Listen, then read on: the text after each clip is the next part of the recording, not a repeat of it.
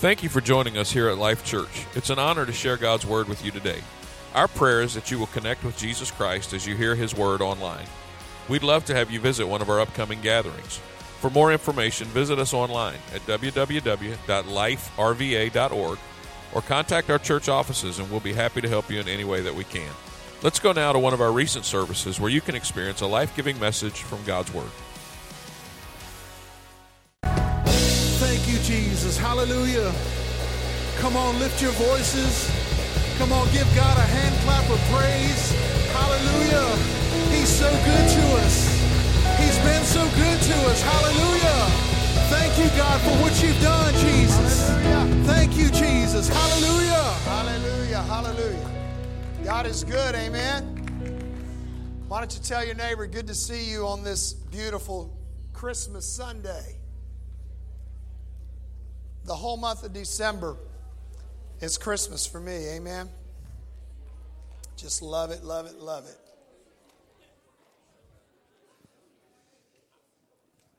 Well, before I go to the word of the Lord, real quickly, I want to make a special announcement, something that has been in the works for a little while, but I want to share it with you publicly now. We're getting ready to have a ministry transition on our ministry team. At the end of January, Noah Evans, our youth pastor, he's getting ready to come up right now. He is going to be transitioning back into secular employment. And Jasmine and Stephen Funes, who are not here today, they're longtime members of our church. They will be coming back, moving back to Richmond next month for a short period of time. For those of you who don't know, they have been on a 2-year journey. Jasmine is getting ready to become a proprietor of her very own Chick-fil-A store. Isn't that great? Now, that's the good news. The bad news is it's probably going to be in the state of New York for a couple of years at least. But we're believing that eventually they're going to come home long term, get a store here in Richmond or Mechanicsville. But in the short term, Noah's been sensing this for a while. And the timing is the Lord. It's perfect. Jasmine and Stephen are going to be coming back next month. And they are going to become our interim youth pastors until about September or October. We're going to develop a little bit bigger youth ministry committee. And then come September, we know the Lord will show us what we're supposed to do then at that point. And it might just be committee-led or there'll be another leader ready to step in. But I wanted to make that announcement publicly because it's starting to get out a little bit now. And I wanted you to hear from me. Noah has done an exceptional job for the last 20 months, 18 months.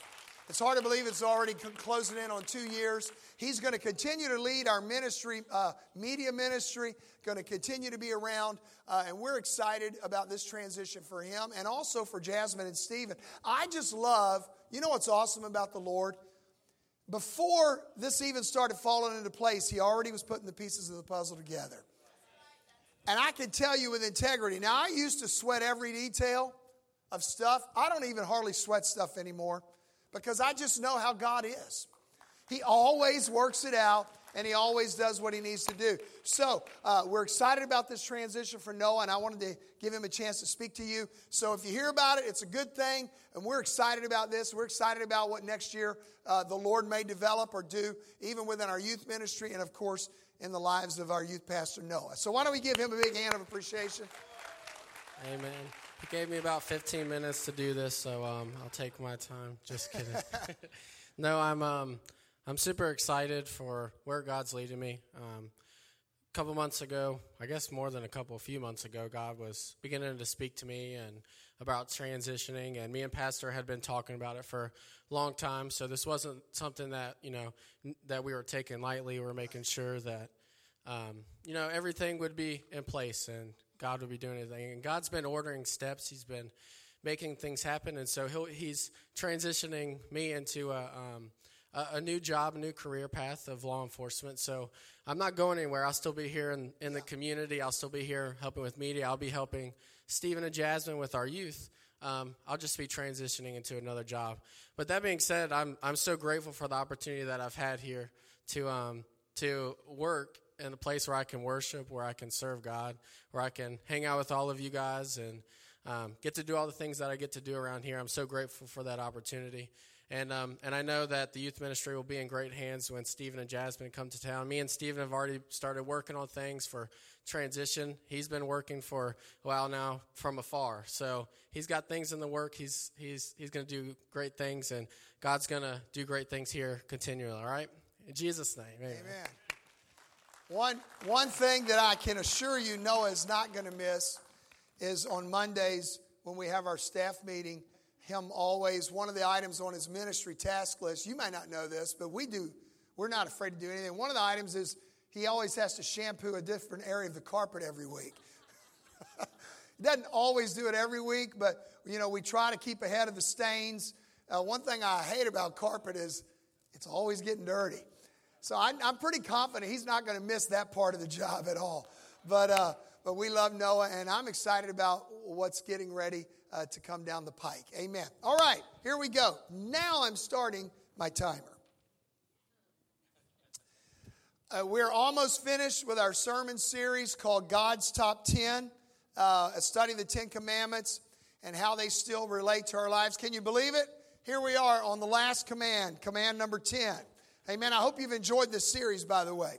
Now, next week I'm going to do a wrap-up message and kind of put a bow on all this. So next week will actually be the last sermon of this sermon series. But today's the last command that I want to talk about. So let's go to Exodus chapter 20 and verse 17.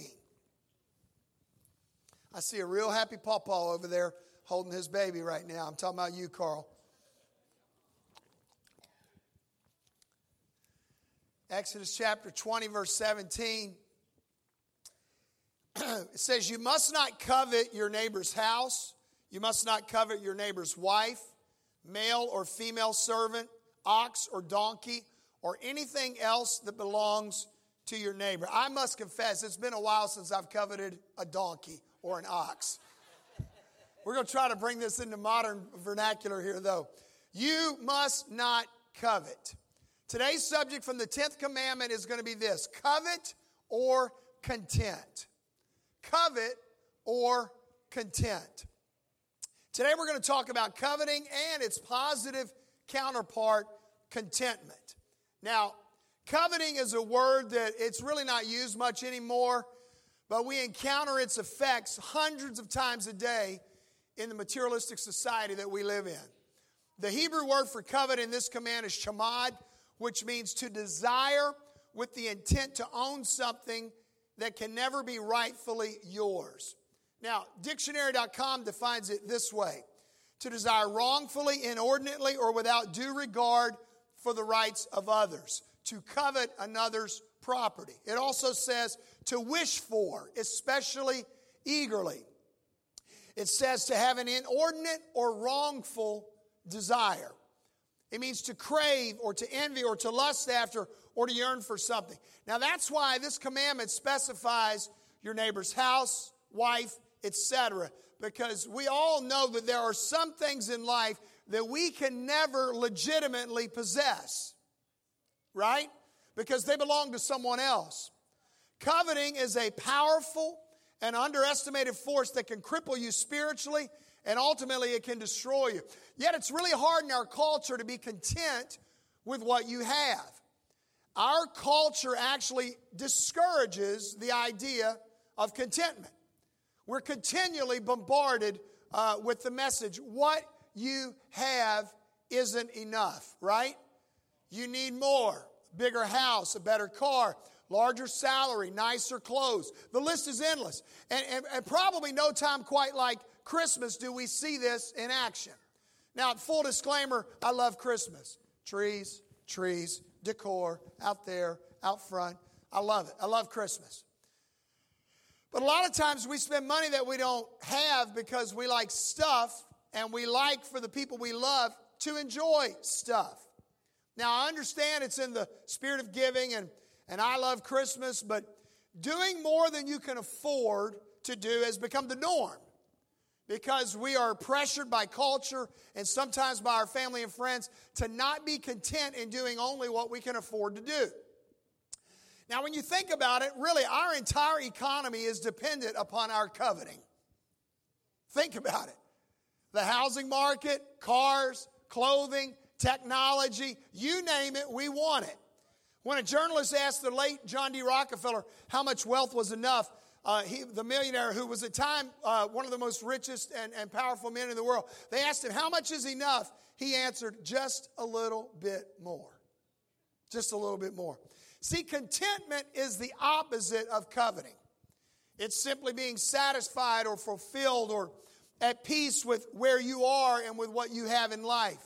Coveting is the opposite. It's the uncontrolled desire to acquire. Coveting is when you look at what you don't have or what you would like to have, and then it awakens in you a discontent with what you have and a discontent with a desire for something else. In a way, coveting really is saying, I don't want what God currently wants for me in my life. Think about it. It's saying, God says, this is what I want for you, and you say, well, that's not what I want for me. And then there's conflict between what God desires for us and what we desire for ourselves. So in this 10th commandment, God says in Exodus 20:17, I'm going to read it again. You must not covet your neighbor's house. You must not covet your neighbor's wife, male or female servant, ox or donkey, or anything else that belongs to your neighbor. Don't covet his house, his wife, his servants, his ox, his donkey.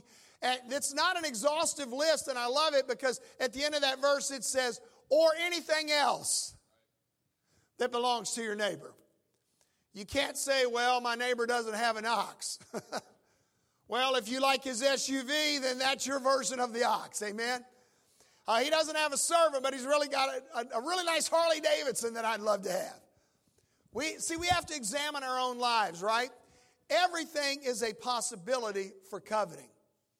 Now, let's talk about some ways that this 10th commandment is unique. It's very unique, even from the other commandments. Let me give you two ways it's unique. First of all, this. Are you ready? Here's the first way. It's internal and not external. This commandment is internal, not external. Now, up until this point, the 10 commandments have dealt primarily with the what? The external, right? There's one God. He's out there. Don't steal things, external. Don't murder, external. Don't commit adultery, external, right? Now, this commandment, though, is internal until it manifests itself externally. Because you can be coveting and no one else would know it except for you, right? If you're murdering, stealing, lying, other people can see that. But coveting is something that is a private sin. It's a personal sin. It's an internal sin. It's something that only you know about. It's something that makes it very unique, very, very unique among the commandments. What it really reveals to us is that God not only sees our works and hears our words, but God also knows our hearts. Amen? He knows the thoughts of our minds, and He knows the desires and the longings of our hearts, and God judges all of it. That's why our good deeds and our good works will not save us.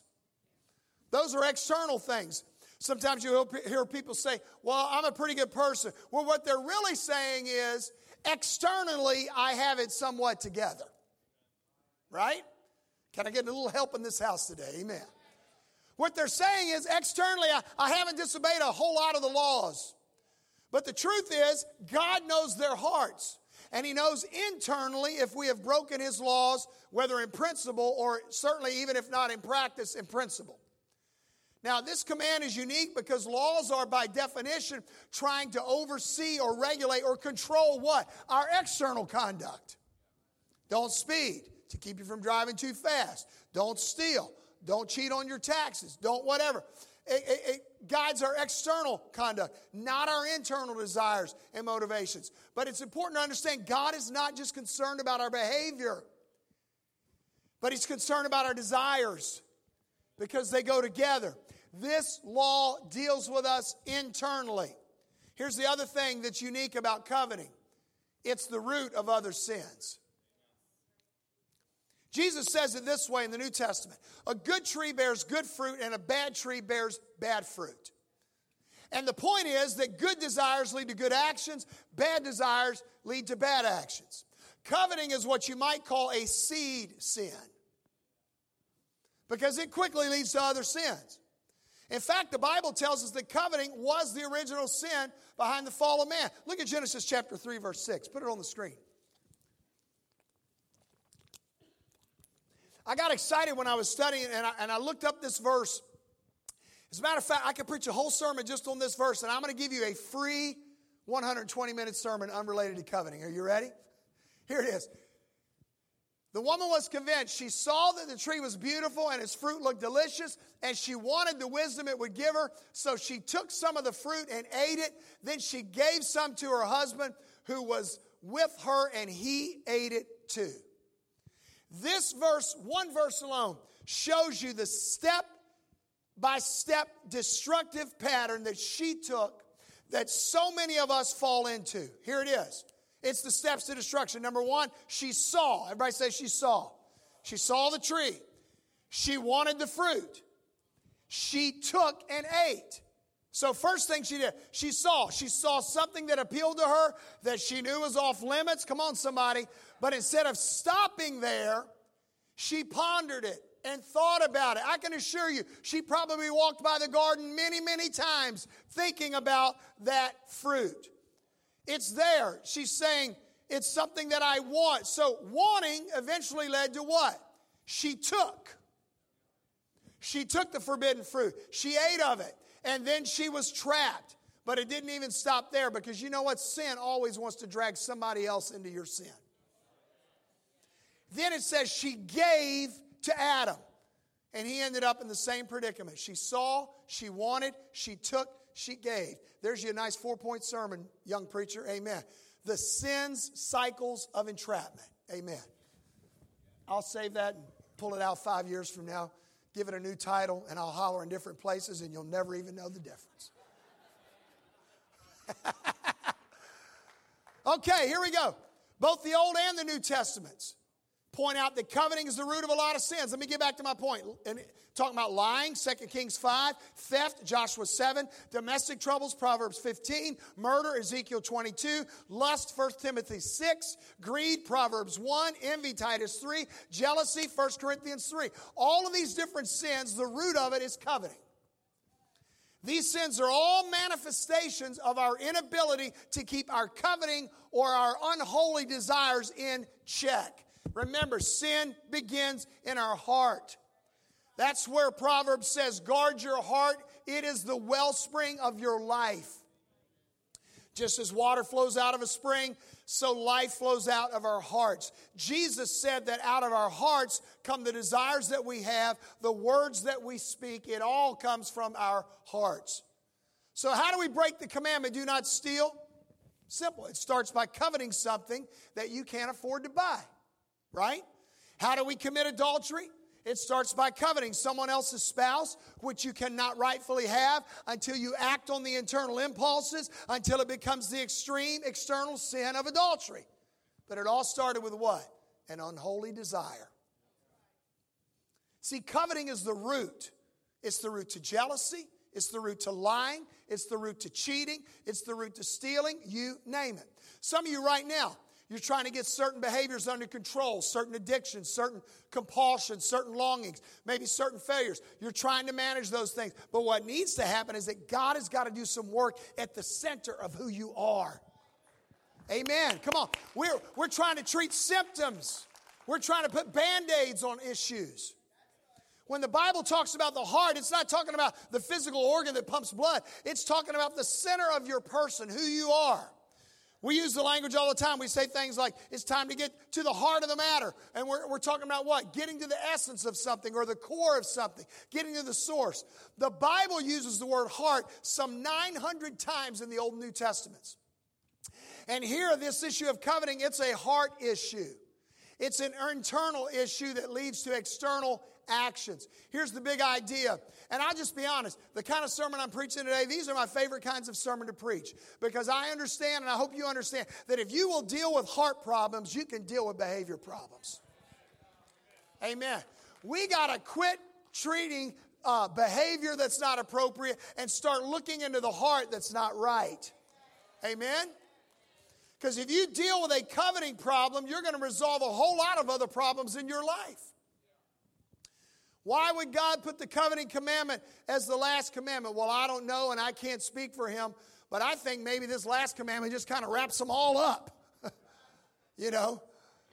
Because if we're aware of our tendency toward coveting and what it does, and how it reorganizes our heart and how it messes up our priorities, and if we would just be honest with ourselves.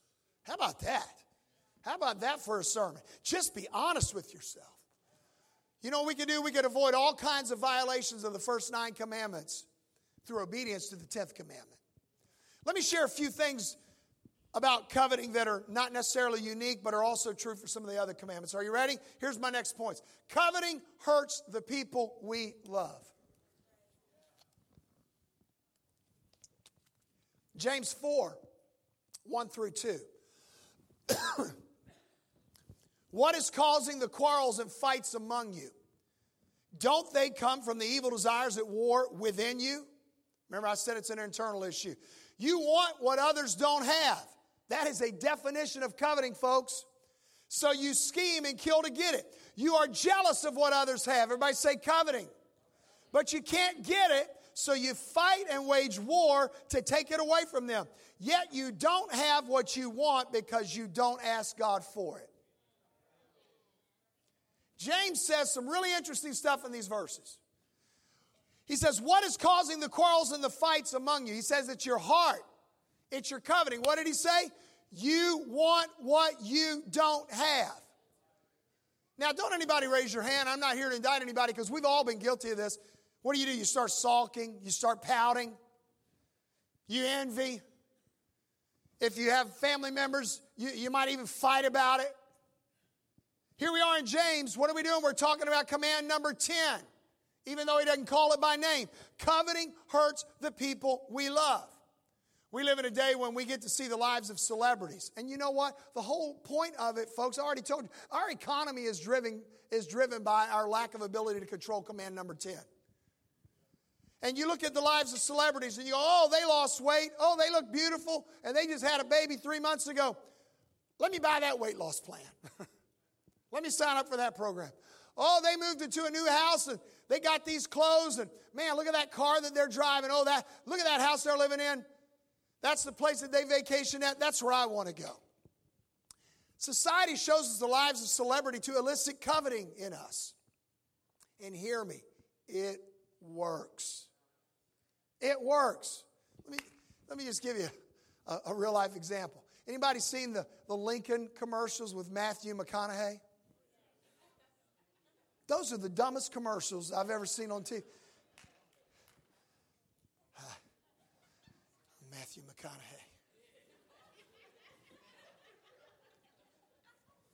McConaughey. There's a car behind me, but you really don't even notice it because I'm Matthew McConaughey. Camera's getting ready to pan in on my face real close. All you ladies are going to think if you buy a Lincoln, your husband's going to look like me. Ain't going to happen. All you men, you think women go swoon over you like they swoon over me if you drive a Lincoln. Ain't going to happen. By the way, there's a car behind me. I know you don't see it because I'm Matthew McConaughey. I'm driving. I'm just driving. Just driving. And it works. It works. Anybody, by the way, anybody want to see my Lincoln Continental after church? No, I'm joking. I don't have one. That kind of marketing works. You know why? It plays to our weaknesses, plays to our desires, plays to our lust, plays to our fantasies. It works. And it's not just celebrities, though. It's often the close people in your life. Did you hear they got a raise? They got a promotion. They got married. What do you mean they bought a new house? What do you mean they send their kids to private school? Somebody we know? Now, I know I'm getting real close to home. We get a peek into their life and we become jealous of it. And then we want what they have or what they want. We want what they got. We don't get it, so we're unhappy. We get angry at them. We make it personal against them. Now, I got a question for you. Don't answer it out loud. Who are you jealous of? Be honest. Not just what do you covet, who are you jealous of? It's really quiet in here right now. Don't you hate it when preaching just strikes right down close to home? Number 2, here's my next question. How is your relationship with them? Because here's what I know. You cannot have a pure, good, loving friendship with somebody you are jealous of. You can't. There's always this weird tension, this little underlying hypocrisy, because if something goes good for them, oh, that's so great. I'm so happy for you. Can you believe?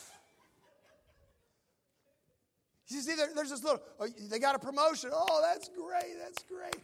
I'm still making minimum wage. Hallelujah. See, you would never admit it, but it's true. You would never say it out loud, but you go, yeah, that's good for you, but what about me? See, folks, that's wrong. You know what the Bible says? We're to rejoice with those who what? We're to weep with those who...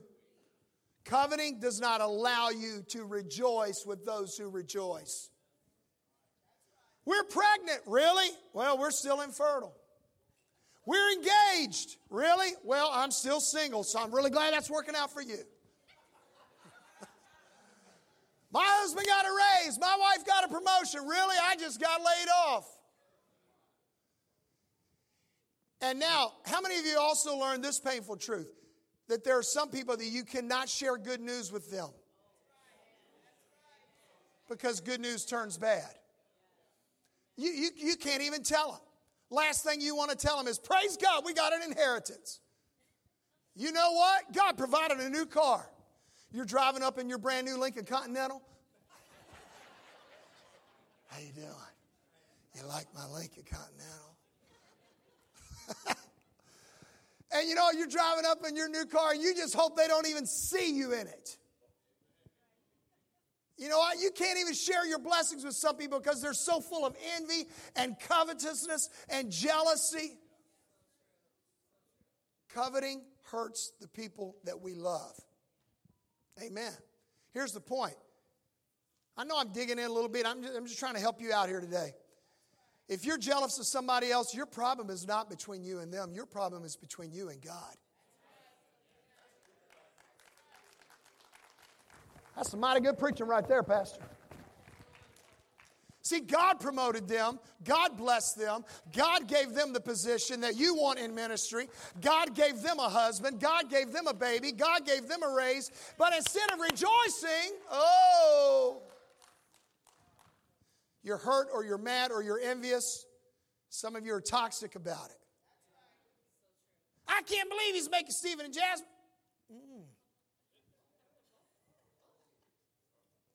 You mad at me. You mad at them and they ain't even here. And by the way, I'm just tell you right now, if you got a problem with Stephen, Jasmine, Funes, you got a problem. See, we got to be real, folks. We've got these internal issues, and they're not between us and Rodney. It's not between me and Davina. It's not between me and Clinton. It's between me and God. I'm jealous. I'm envious. I'm unhappy. It's like when a dad gives something to one kid, and then the other kid hates that kid or gets all jealous because they want something too. And then mom comes along and says, don't hit your sister. Ask your father. Because the father's the one that's giving out the gifts. You need to talk to him about it. Maybe the reason the father hasn't given you that gift is because of your attitude.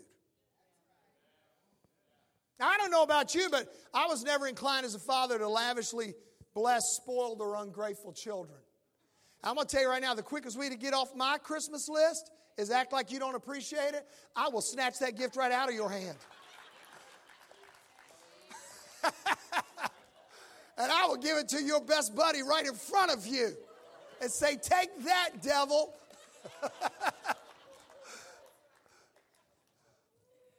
But see, maybe, don't miss the last part of James. It's not on the screen. Don't miss the last sentence of James 4:2. You don't have what you want because you don't ask God for it. Can I just say some of us, not all of us, some of you don't even have what God has for you. He's got this whole big pile of gifts and he's just waiting for you to say, please. He's waiting for you to say, hey, God, I really could use another car. I really could use some better housing. Man, my job stinks. I would really love to get down tonight. Amen.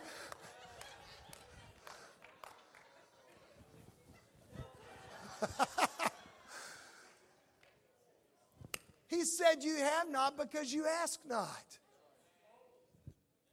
But some of us, we're asking, but he knows we're not ready for it. Why should he bless you when you can't rejoice in somebody else that he's blessed? Why is he going to promote you when you can't handle where you're at right now?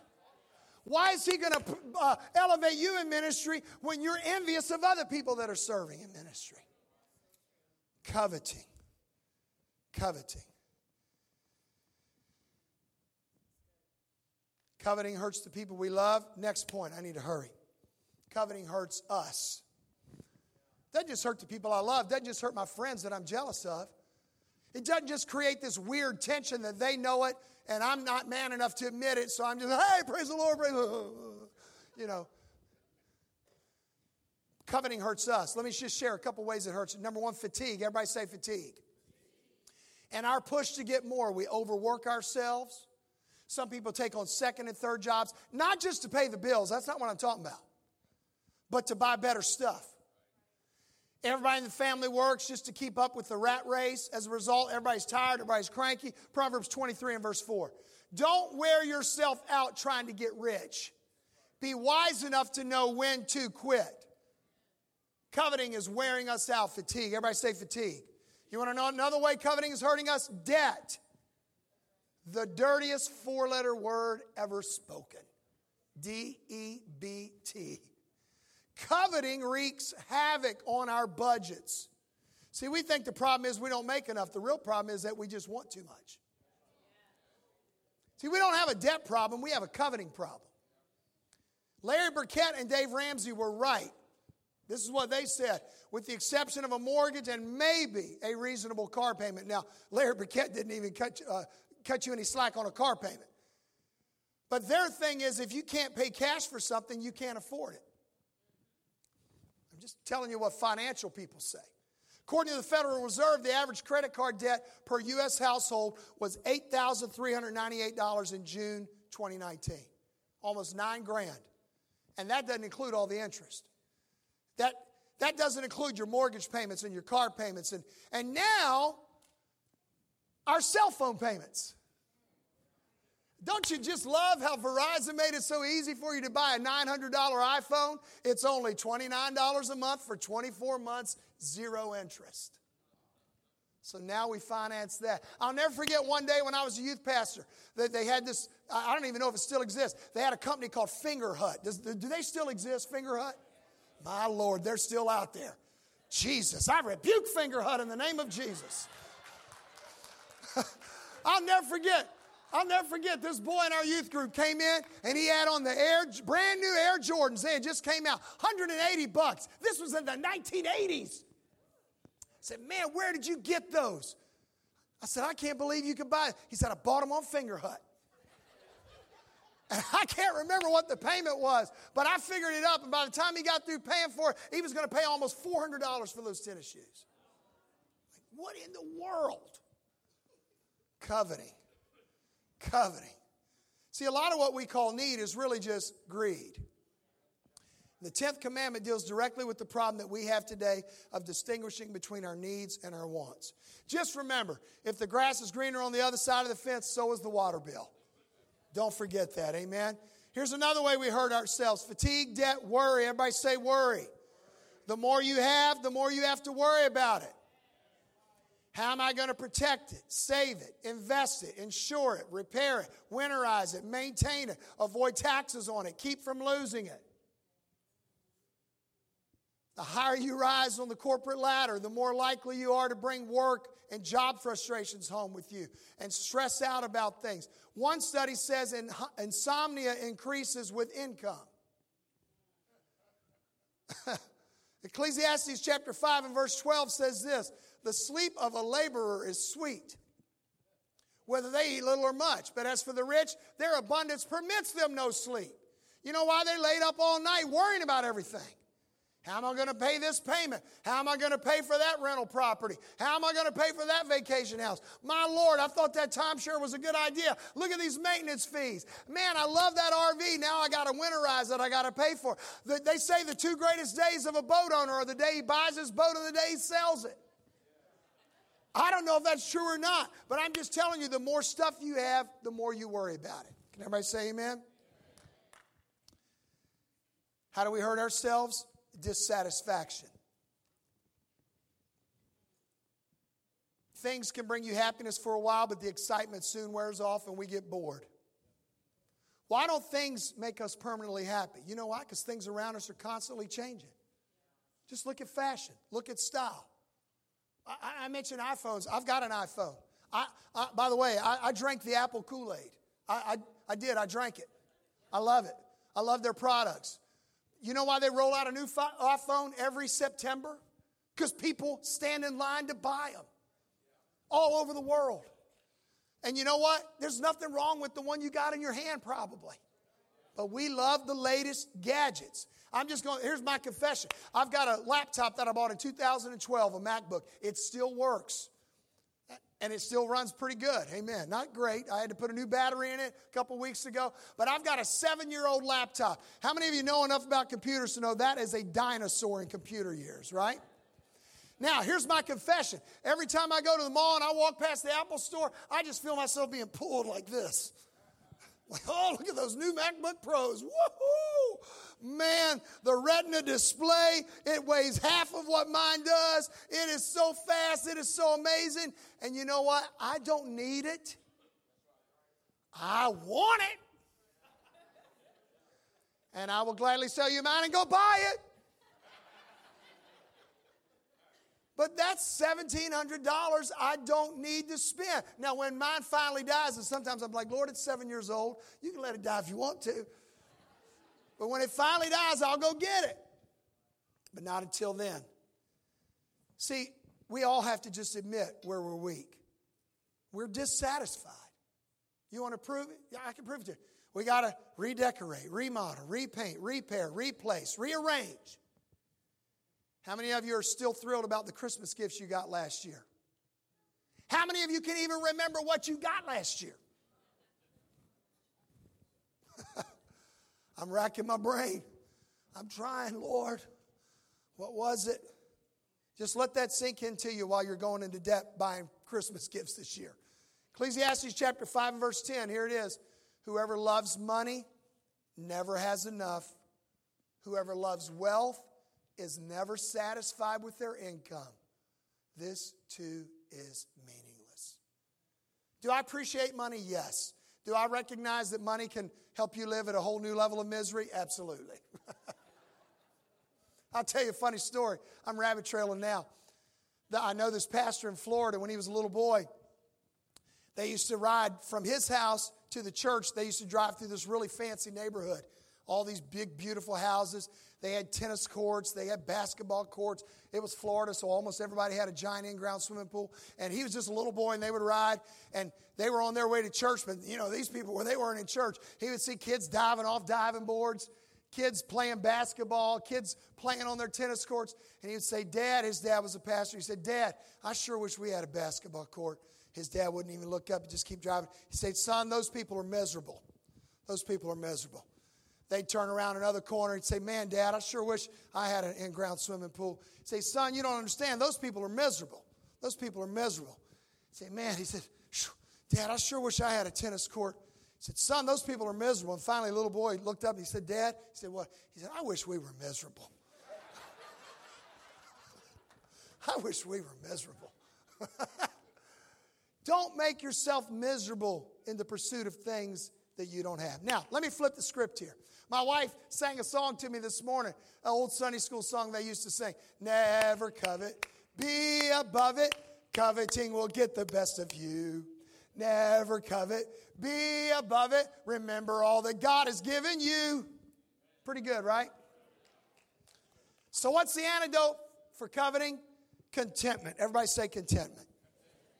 Let's go to 1 Timothy chapter 6, verse 6. Oh, it's only 12 o'clock. 1 Timothy 6, 6 through 10. For all you legalists, it's 12:04. Amen. But godliness with contentment is great gain. Why? Because we brought nothing into the world. And we can take nothing out of it. You start with zero, you end with zero. I heard somebody say yesterday, the key to life is living between the zeros.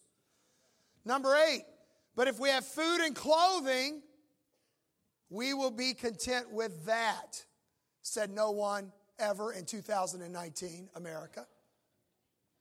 Verse 9, those who want to get rich fall into temptation and a trap and into many foolish and harmful desires that plunge people into ruin and destruction. Why? Because the love of money is a root of all kinds of evil.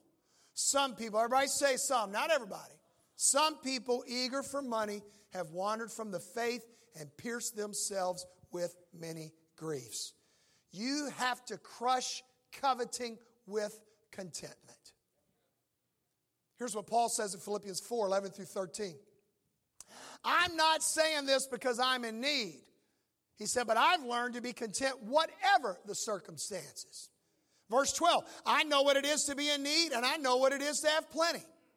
I have learned the secret of being content in any and every situation, whether well-fed or hungry, whether living in plenty or in want. And you want to know what the secret is? Boom, verse 13. I can do all through him who gives me strength. He said, I've learned. There's a secret. Whether I'm well-fed, whether I'm hungry, whether I got plenty, whether I'm lacking. He said the antidote is contentment. And if you don't want to be coveting, you need to ask the Holy Spirit to help you grow in your contentment. Contentment is simply being satisfied or contented where you are with what you have in life. Now, I'm not talking about it's not okay to want other stuff. I'll talk about that in a minute. I think you should have holy ambition. You should have a little bit of want to about you. Amen. Paul said, I know what it's like to be in need and to have plenty. He said, I know what it's like to be well-fed and to be hungry. I've lived in plenty and in want. But he said, I've learned the secret. I can do all things through Christ who strengthens me. So let me say a few things about contentment. Are you ready? Number 1, contentment is wanting what God wants for me. Contentment is wanting what God wants for me.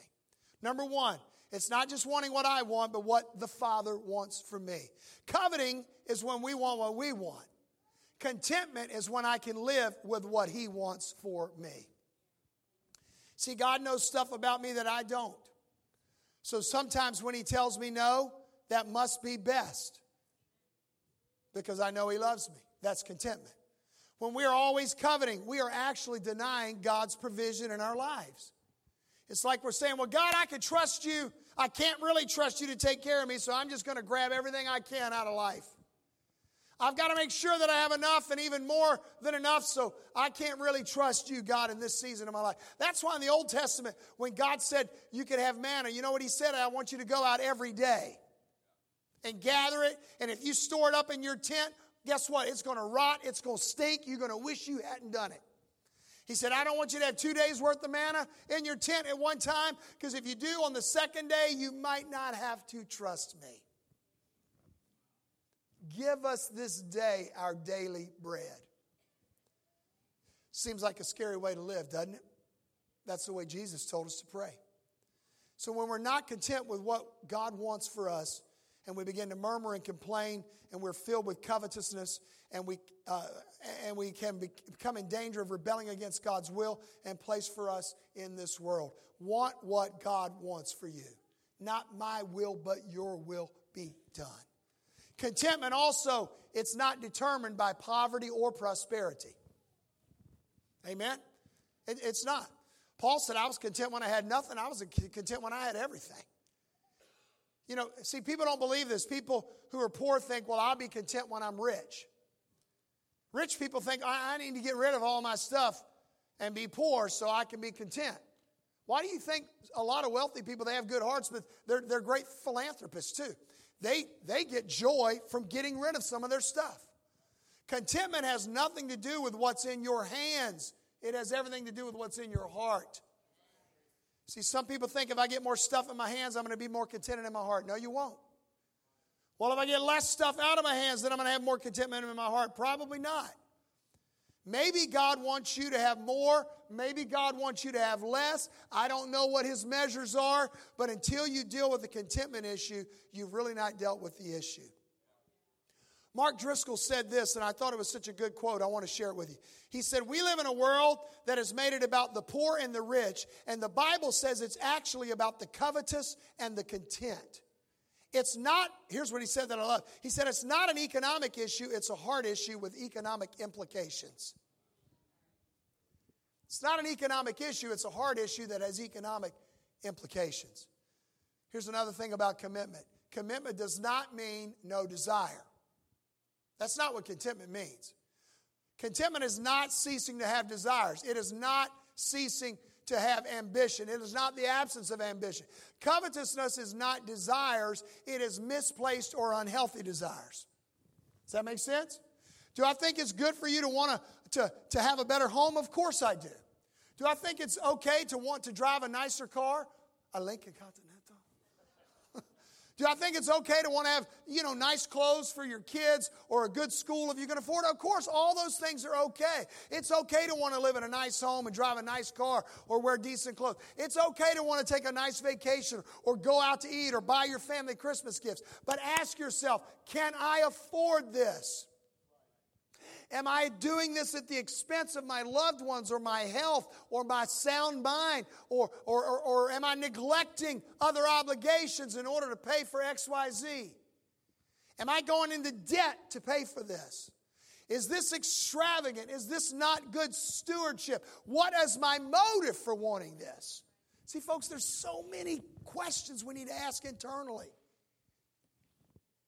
What's right for me might not be right for Noah. What's right for Noah might not be right for Kevin. It's an internal thing. We got to ask ourselves. But do not think that being contented means you just sit at home and twiddle your thumbs and take a vow of poverty. Unless the Lord tells you to do that. That's not what that means. Have holy desire, godly ambitions. Contentment, my next point is resisting comparing myself to others. Ooh, this is a big one. Comparing always leads to coveting. If you're comparing yourself with others, you're creating dissatisfaction within yourself. One of the greatest lessons that you and I need to learn is to be able to admire without having to acquire. Right? You can't own everything. Why do we constantly compare? Because that's the way we keep score in America. Is by possessions.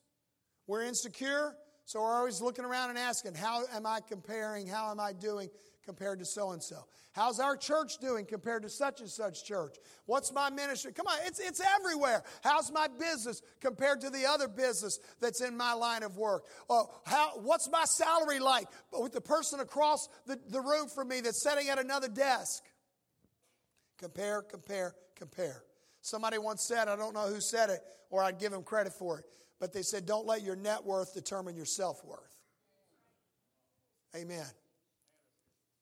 See, because when you can truly enjoy the success and the happiness and the blessings of others, everybody say others, then you know you're on the right track. Then you know you're on the right track. But when you feel the slightest bit of resentment, you become ensnared by the sin of covetousness. It doesn't always work out very good, folks. Ahab coveted Naboth's property in 1 Kings 21. David coveted Uriah's wife, 2 Samuel 11. Saul coveted David's popularity, 1 Samuel 18. Miriam coveted Moses' ministry, Numbers chapter 12. Read the stories. None of it ended well. Proverbs 14 and 30 says, it's healthy to be content, but envy can eat you up. Contentment, I think this is my last point, is rejoicing in what I do have. Everybody say, rejoice in what I do have. See, contentment means that at every stage of your life, your happiness is measured by an appreciation for what you have and not by dwelling on an inventory of what you are missing. I want to say that again because that's good stuff. You need to think about what you have, not what you are missing. See, none of us would have anything if it were not for the goodness of the Lord. Matter of fact, you know what? We just need to pause right now and take 30 seconds and thank God for everything you have in your life.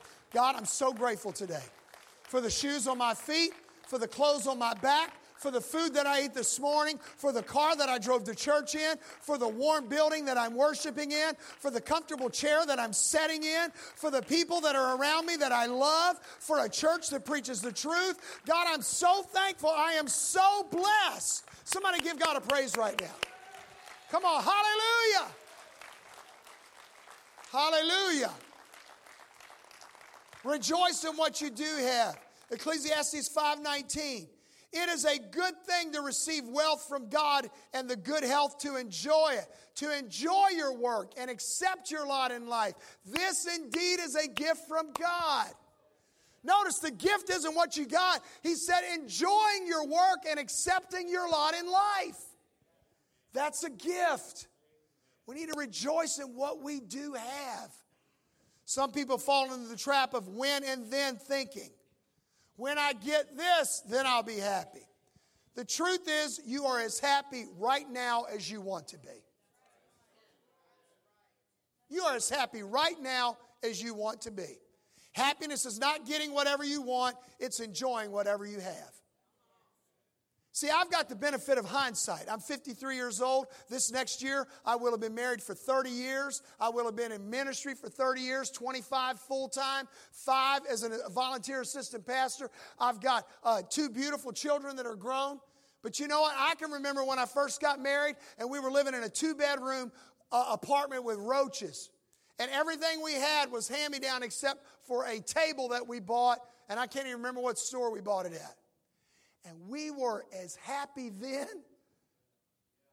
Matter of fact, we were blissfully, ignorantly happy.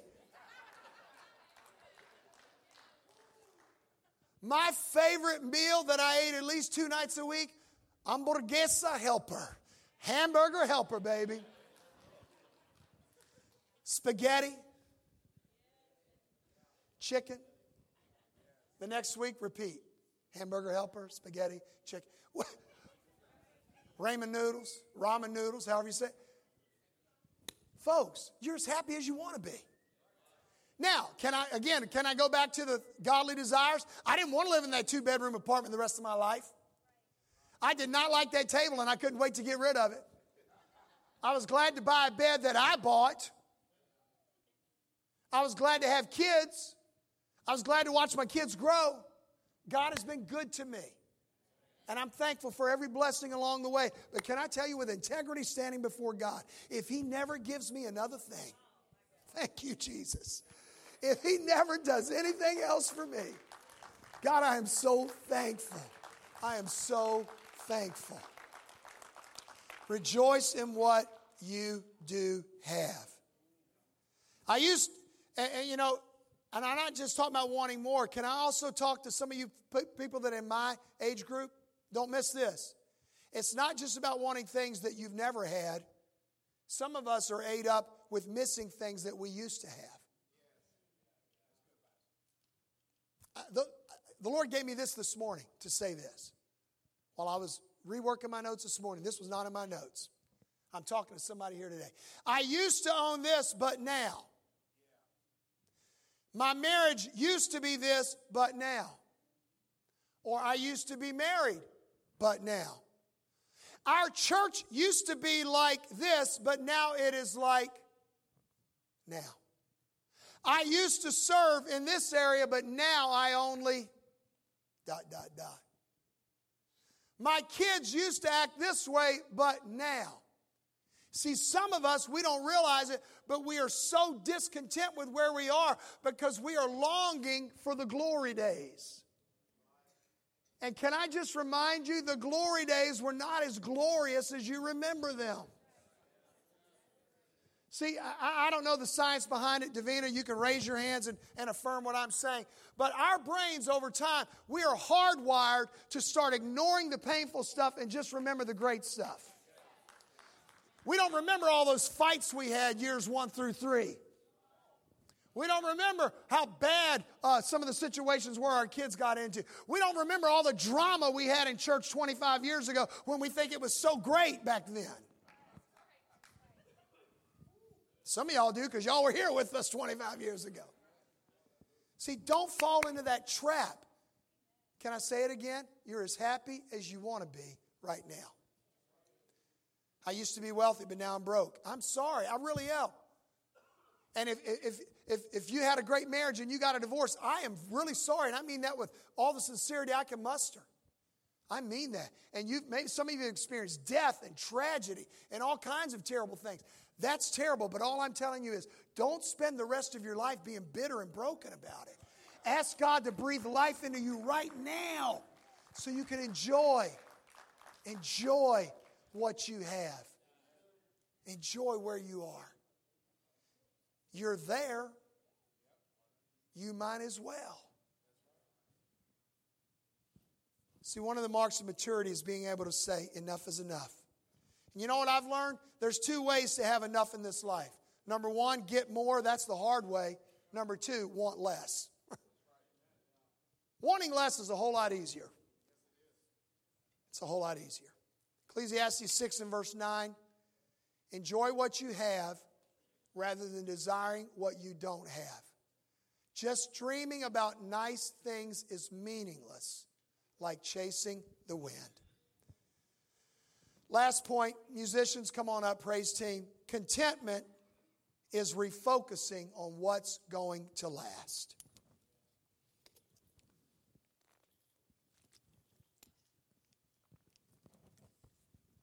What am I talking about? Has nothing to do with houses, cars, lands, bank accounts, retirement funds, Lincoln Continentals. None of that. Because everything on earth is temporary.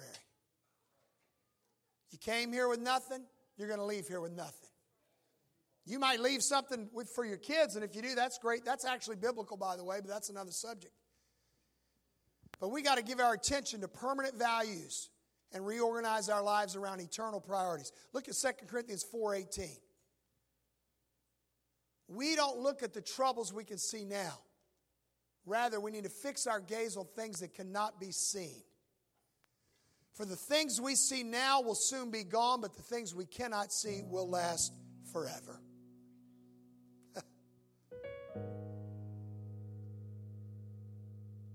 Godliness with contentment is great gain. Luke 12:15 says, then he said, beware, guard against every kind of greed.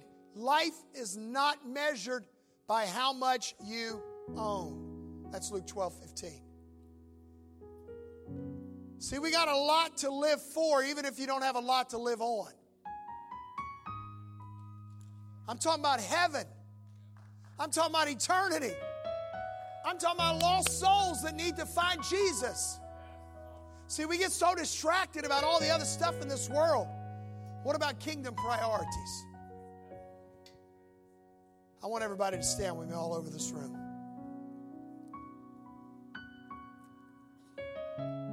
God's top 10. Now let me say this. If you're here today and you're not a Christian, for me to tell you to stop coveting, that's one of the most foolish things that I could ever imagine. I wouldn't even bother with the attempt. You know why? Because I've already told you why. It's a heart issue. You got to get things right in the heart first. Paul says this in the Bible. All that the law can do is to point out what's within me, but it cannot change me. We change through repentance and by focusing on what Jesus Christ has done for us. This is the eternal stuff, folks. What you have to do is realize that before you can even begin to stop or try to stop whatever, you need to see that Jesus' death on the cross was the sacrifice for all our sins, including our covetousness. Amen? His death was the means by which you and I can be reconciled to God. When God tells us to not covet, I want you to understand who God is. Now, I've stressed this all throughout the course of this series, but let me just revisit it real quickly as we wrap this up. God is a loving Father. And if all you do is receive these 10 laws and you don't know the lawgiver, then the laws don't make any sense whatsoever. Remember, God doesn't just want to set you free. He wants you to do what? Live free. Be free. Amen. He does that by giving us His warnings, by giving us His wisdom. When your Heavenly Father gives us laws, they're for our good and they're for us to live free. You know, I raised two girls, and they're raised now. And now I've got a little grandson, and I'm always excited when he gets to be around the house. But guess what I find myself doing a lot now that I used to do 20 years ago? Don't do that. Stop. Put that down. Get off of that. Do not climb that bookcase. Don't stop. No, don't stop. No, don't stop. No, don't stop. No, don't stop. No. You know why? Not so I can be a killjoy. Because I want him to live. I actually want him to continue living.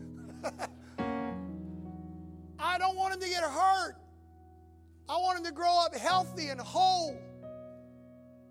So what do? I give him boundaries.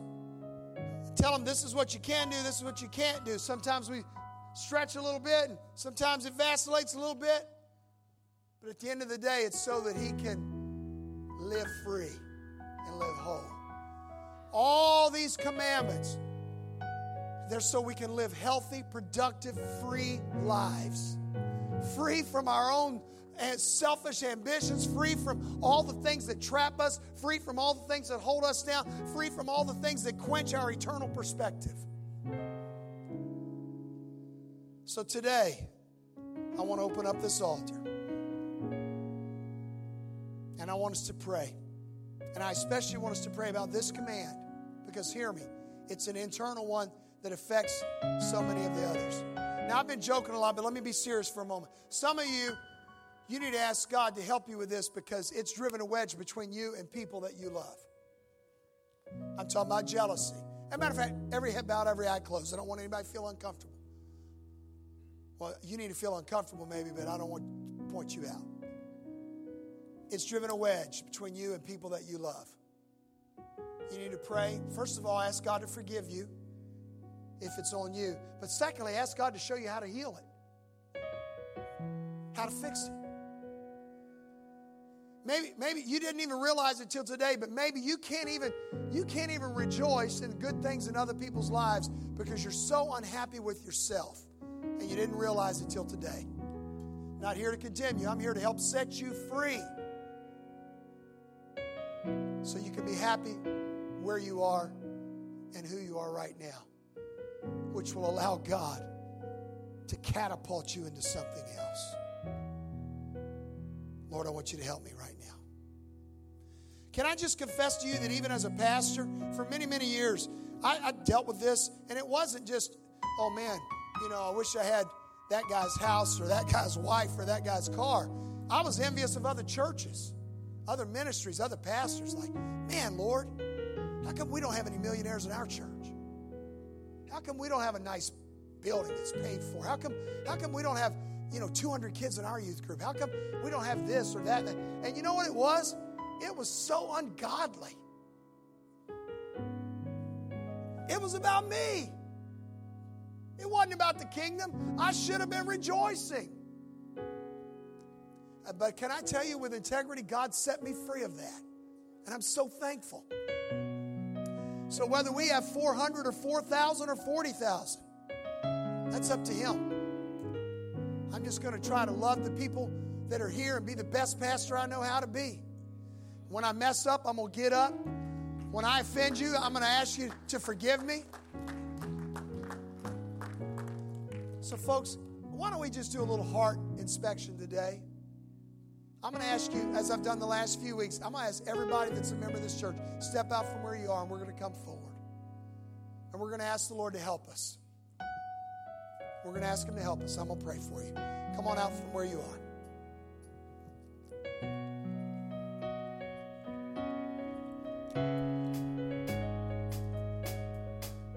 I'm going to pray for you.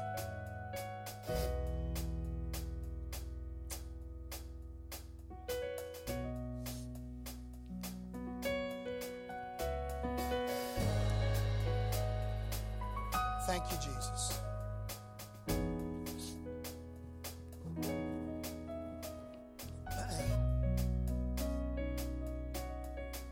Let's all join together and let's pray. Father, I just want to say thank you right now. Before I ask you for anything, I'm going to say thank you for every blessing. Thank you again for every blessing. The shoes on my feet, the food on my table, the people in my life that love me, the church family that you've blessed me to be a part of. Thank you. But God, I also ask you to examine my heart. And Lord, when I start feeling a little selfish or when I start feeling a little sorry for myself, help me to remember that it's not your will to compare myself to others that are doing better than me. Because I could just as quickly compare myself to those that are doing worse than me. And God, I know it's not about poverty or prosperity, but God, it's about living where you've called me to be and accepting my lot in life. Lord, I want to know the secret to contentment. I want to know that I can do all things through you who gives me strength. And Father, I pray for the body of Christ right now, God. If there's any division or discord or anything that the enemy has tried to plant in us, any jealousy or any bitterness, whatever it is, God, I pray that you would help us to drive it out of our hearts today. Because I know, God, the root of it is coveting. The root of it is our jealousy or our own lack. Help me, God, to be happy with who I am and with where I am in life, but also, God, to have holy ambition and to know that the steps of a good man are ordered by the Lord. Father, you also said that some of us don't have because we're not asking. So, God, I'm going to boldly ask right now for this congregation. In the name of Jesus Christ, God, I ask for financial blessings. I ask for new and better paying jobs with better hours. God, I ask for some people that need a new home, that you would give them a new home.